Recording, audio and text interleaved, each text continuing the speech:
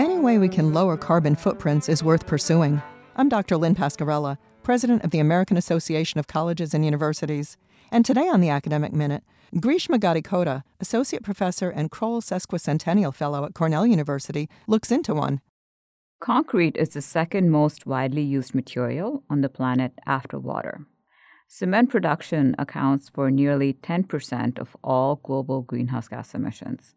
This challenge motivates transformative advances in lowering the carbon footprint of cement and concrete.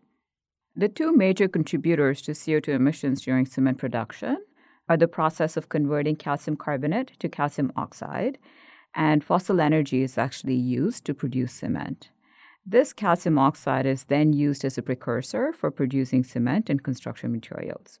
Two approaches can be used to decarbonize cement and concrete.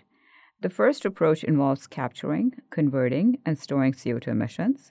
The second approach involves innovative processes powered by renewable energy to produce cement and construction materials. As long as the cement industry continues to use calcium carbonate as a feedstock for producing cement, both approaches are needed to decarbonize the cement industry. One of the less explored but highly transformative approaches involves capturing and converting CO2 emissions to produce carbonates that can be reused as additives in construction materials. This now paves the way for innovative approaches to capture and convert CO2 emissions into carbonates using earth-abundant silicates so these materials can be reused as additives in construction.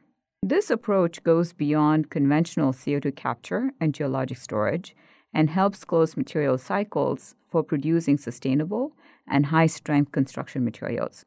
These technologies are still in the developmental stages, but hold great potential for decarbonizing the cement and construction industry. That was Greeshma Gadikota of Cornell University. You can find this, other segments, and more information about the professors at academicminute.org. Production support for the Academic Minute comes from AAC and U, advancing liberal learning and research for the public good.